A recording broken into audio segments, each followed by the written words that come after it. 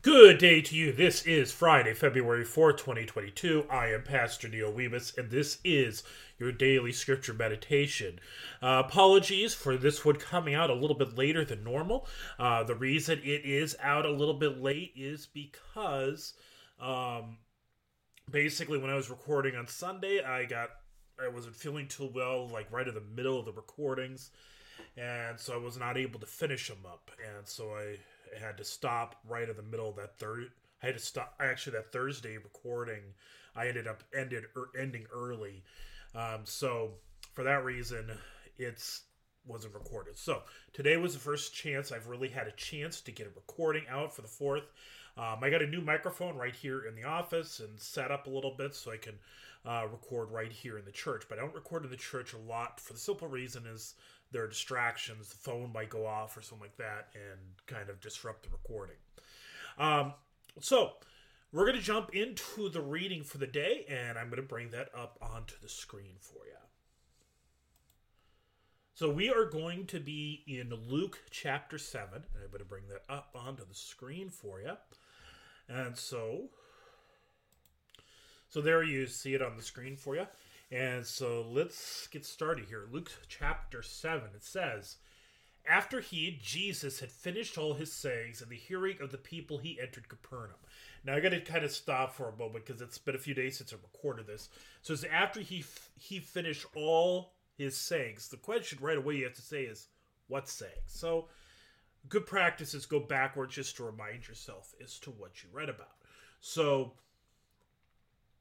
previously, he talked about why do you call me Lord, Lord, building your house on the rock, the tree and its fruits. So this is where he just got done with, and not quite the Sermon on the Mount, but a lot of similarities to it. So he just got done with this sort of sermon. So that's what he's talking about. All right, so let's keep going here. After he had finished all his sayings in the hearing of the people, he entered Capernaum. Now a centurion had a servant who was sick and at the point of death, who was highly valued by him. When the centurion heard about Jesus, he sent to him elders of the Jews, asking him to come and heal his servant. And when they came to Jesus, they pleaded with him earnestly, saying, He is worthy to have you do this for him, for he loves our nation, and he is the one who built us our synagogue. Notice something here. He says he is worthy. This is what the servant's saying. That, because of what he's done, because of his accomplishments, Jesus, you need to give him the time of day. This is kind of something that sometimes happens in churches, where it's like, well, this person, they did this, and they did this in the church, and so they are worthy of greater honor. All right, so this is really not a good foot. But Jesus went with them. And Jesus went with them. When he was not far from the house, the centurion sent friends, saying to him, Lord, do not trouble yourself, for I am not worthy to have you come under my roof. Therefore I did not presume to come to you, but say the word, and let my servant be healed. For I too am a man set under authority, with soldiers under me, and I say to one, Go, and he goes, and to another, Come, and he comes, and to my servant, Do this, and he does it. Notice this. This is really intriguing, because he said the servants, and the servants are thinking, Our master is pretty awesome. He's the deal. And Jesus is going to have to come and do this because of who our master is. And so, Jesus... So because of who his master is, they feel like he's the real deal. And so what does Jesus do? The thing is, he sends his servants not because of that. He sends his servants because he knows he's not worthy, and he says it straight to Jesus. I'm not worthy to have you come under my roof. And so it shows that the centurion has a very different mindset than what his servants do. But listen to the faith. He understands that Jesus has such authority, such power, that he can tell a disease to go away, and it obeys. When Jesus heard these things, he marveled at him and turning to the crowd that followed him, said, I tell you, not even in Israel have I found such faith. And when those who had been sent returned to the house, they found the servant well. This is a theme in Luke, the elevation of the unlikely people of faith, figures of faith. And so the centurion, who is a Gentile, is the one that Jesus elevates as having such great faith. Soon afterward, he, Jesus, went to a town called Nain. And his disciples and a great crowd went with him. As he drew near to the gate of the town, behold, a man who had died was being carried out, the only son of his mother. And she was a widow, and a considerable crowd from the town was with her. And when the Lord saw her, he had compassion on her and said to her, "Do not weep." Then he came up and touched the bier, and the bearer stood still, and he said, "Young man, I say to you, arise." And the dead man sat up and began to speak, and Jesus gave him to his mother. Fear seized them all, and they glorified God, saying, "A great prophet has arisen among us, and God has visited his people." And this report about him spread through the whole of Judea and all the surrounding country. Back when I was in high school, I went to the Iowa District West National the District Youth Gathering. It was down in Des Moines, and there was a pastor named Bill Yonker, and I think he's a pastor in somewhere in the Chicago area. Well, he gave this wonderful illustration to kind of really get you into the mindset of what happened here. So he said, he kind of asked the question: imagine being there, because the way they had a procession. Much like we do now. We have processionals of cars. They didn't have it then. They would walk a procession behind the mother and the child and everything, and you could imagine the conversation. Imagine being in the very back of the line, and you just sit there like, oh, man, this is so rough, guys. I mean, could you imagine this? So tough for this mother. I mean, her son, her only son, is dead. I mean, it's going to be so difficult. She's a widow. Who's going to care for her? Maybe we in the family, maybe we should raise some money to help her. We're going to have, as a community, help her out here.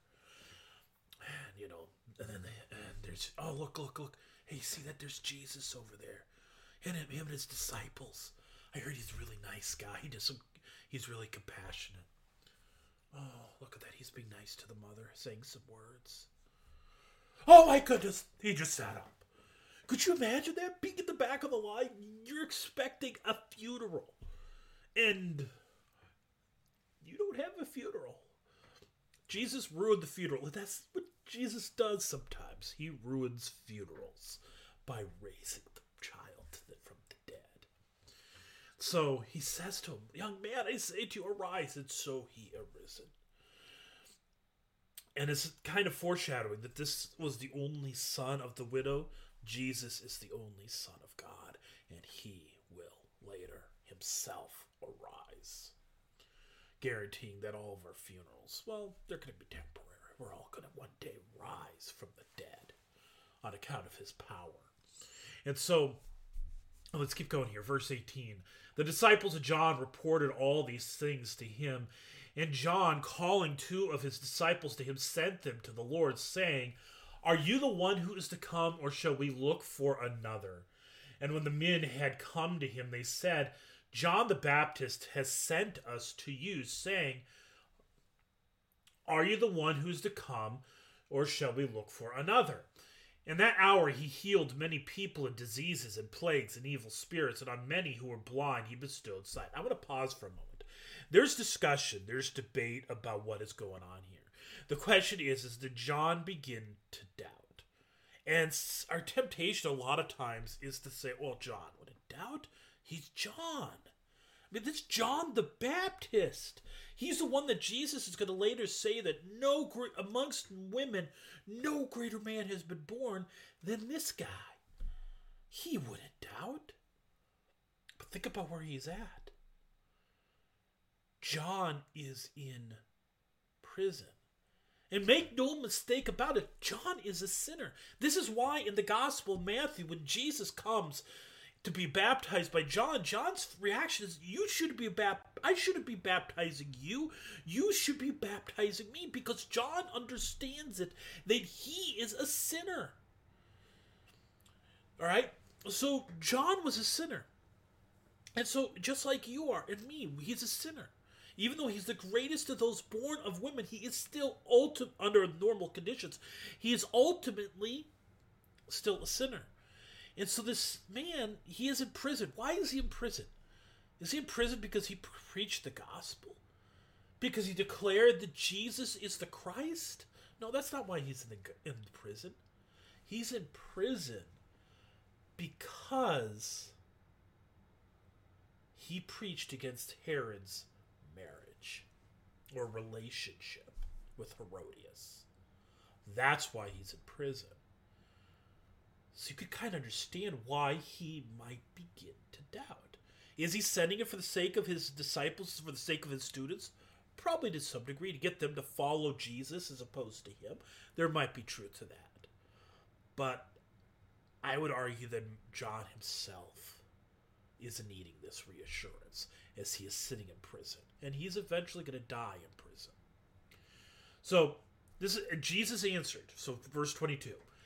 Jesus answered them, "Go and tell John what you have seen and heard. The blind receive their sight, the lame walk, lepers are cleansed, and the deaf hear, the dead are raised up, the poor have good news preached to them, and blessed is the one who is not offended by me." I'm going to pause for a moment. There's a reason he begins with a specific sign. The blind receive their sight. This is of significance. The dead are you figured the dead being raised from the dead would be significant. And it is, don't get me wrong. It really obviously is.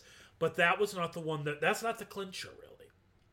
The reason it's not quite the clincher is because both Elisha and Elijah had raised people from the dead. In fact, what we just read about the widow from Nain when her son was raised, this was not that far from a resurrection in the Old Testament. But so that's not the clincher. The clincher is that the blind receive their sight. The reason this is a clincher is because this is a miracle that is unique to the Christ. Nowhere in the Old Testament do you find examples of any prophet making a blind man to see. This is unique to the Christ. And this is why Jesus starts with that. That is him and he's making sure that John's followers, John's students, disciples, see this so they can bring back to John this definitive note. And John would hear that the blind receive their sight, and he said, okay, yeah, this is the one. Verse 24. When John's messengers had gone, Jesus began to speak to the crowds concerning John. "What did you go out into the wilderness to see? A reed shaken by the wind? What then did you go out to see? A man dressed in soft clothing? Behold, those who are dressed in splendid clothing and live in luxury are in king's courts. What then did you go out to see? A prophet?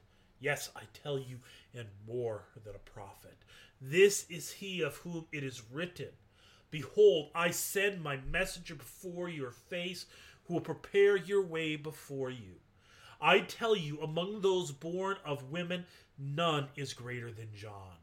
Yet the one who is least in the kingdom of God is greater than he." When all the people heard this, and the tax collectors too, they declared God just, having been baptized with the baptism of John. But the Pharisees and the lawyers, teachers of the law, I don't like the translation as lawyer because it sounds like modern day lawyers. It's kind of misleading. But anyways, the Pharisees and the lawyers rejected the purpose of God for themselves, not having been baptized by him. To what then shall we compare the people of this generation? And what are they like? They are like children sitting in the marketplace and calling to one another. We played the flute for you, and you did not dance. We sang a dirge, and you did not weep. For John the Baptist has come eating no bread and drinking no wine, and you say he has a demon. The Son of Man has come eating and drinking, and you say, look at him, a glutton and a drunkard, a friend of tax collectors and sinners. Yet wisdom is justified by all her children. One of the Pharisees asked him to eat with him. And he went into the Pharisee's house and reclined at table. And behold, a woman of the city who was a sinner, when she learned that he was reclining at table in the Pharisee's house, brought an alabaster flask of ointment, and standing behind him at his feet, weeping, she began to wet his feet with her tears, and wiped them with the hair of her head, and kissed his feet and anointed him with the ointment. This is incredible humility. She's using the only thing she has available to her to care for Jesus. Now, when the Pharisee who had invited him saw this, he said to himself, if this man were a prophet, he would have known who and what sort of woman this is who is touching him, for she is a sinner. And Jesus answering said to him, Simon, I have something to say to you. And he answered, say it, teacher. A certain moneylender with 2 debtors, one owed 500 denarii and the other 50. When they could not pay, he canceled the debt of both. Now which of them will love him more? Simon answered, the one, I suppose, for whom he canceled the larger debt. And he said to him, you have judged rightly. Then turning toward the woman, he said to Simon, do you see this woman? I entered your house. You gave me no water for my feet, but she has wet my feet with her tears and wiped them with her hair. You gave me no kiss, but from the time I came in, she has not ceased to kiss my feet. You did not anoint my head with oil, but she has anointed my feet with ointment. Therefore I tell you, her sins, which are many, are forgiven. For she loved much, but he who is forgiven little loves little. And he said to her, your sins are forgiven. Then those who were at table with him began to say among themselves, who is this who even forgives sins? And he said to the woman, your faith has saved you. Go in peace. That's the text. This is one of those wonderful, just beautiful. I want to I just got to make note, when it says Simon, he's talking to Simon. He's not talking to Simon Peter. He's talking to the Pharisee. Because notice Simon's house, and whose house is it? The house of the Pharisee. But notice this. This is the theme also in Luke. This came up when Jesus, at the catching of the great catch, the miraculous catch, and Peter fell on his knees, fell before Jesus and said, depart from me, for I am a sinful man. This woman, and this is why, that's also the hint, it's not talking about Peter, because Peter already expressed humility similar to, probably not to the degree, but he definitely expressed humility similar to what this woman did. Peter didn't always have his act together. But this is not Peter who's the issue. But this Pharisee, he says to him, he who is forgiven little loves little. Has this Pharisee had been forgiven little? Yes. Is it because he hasn't sinned much? No. It's because he doesn't believe he has sinned much. We're all sinners. So the woman appears to be a great sinner, but she's not. I mean, she is. But so is the Pharisee. So is Simon. So are you. So am I. But see, so often we feel like we haven't sinned as much as that other person. Because our sins aren't as public. Our sins aren't as obvious. And so sometimes we love little. Because we don't realize the amount of grace we have received.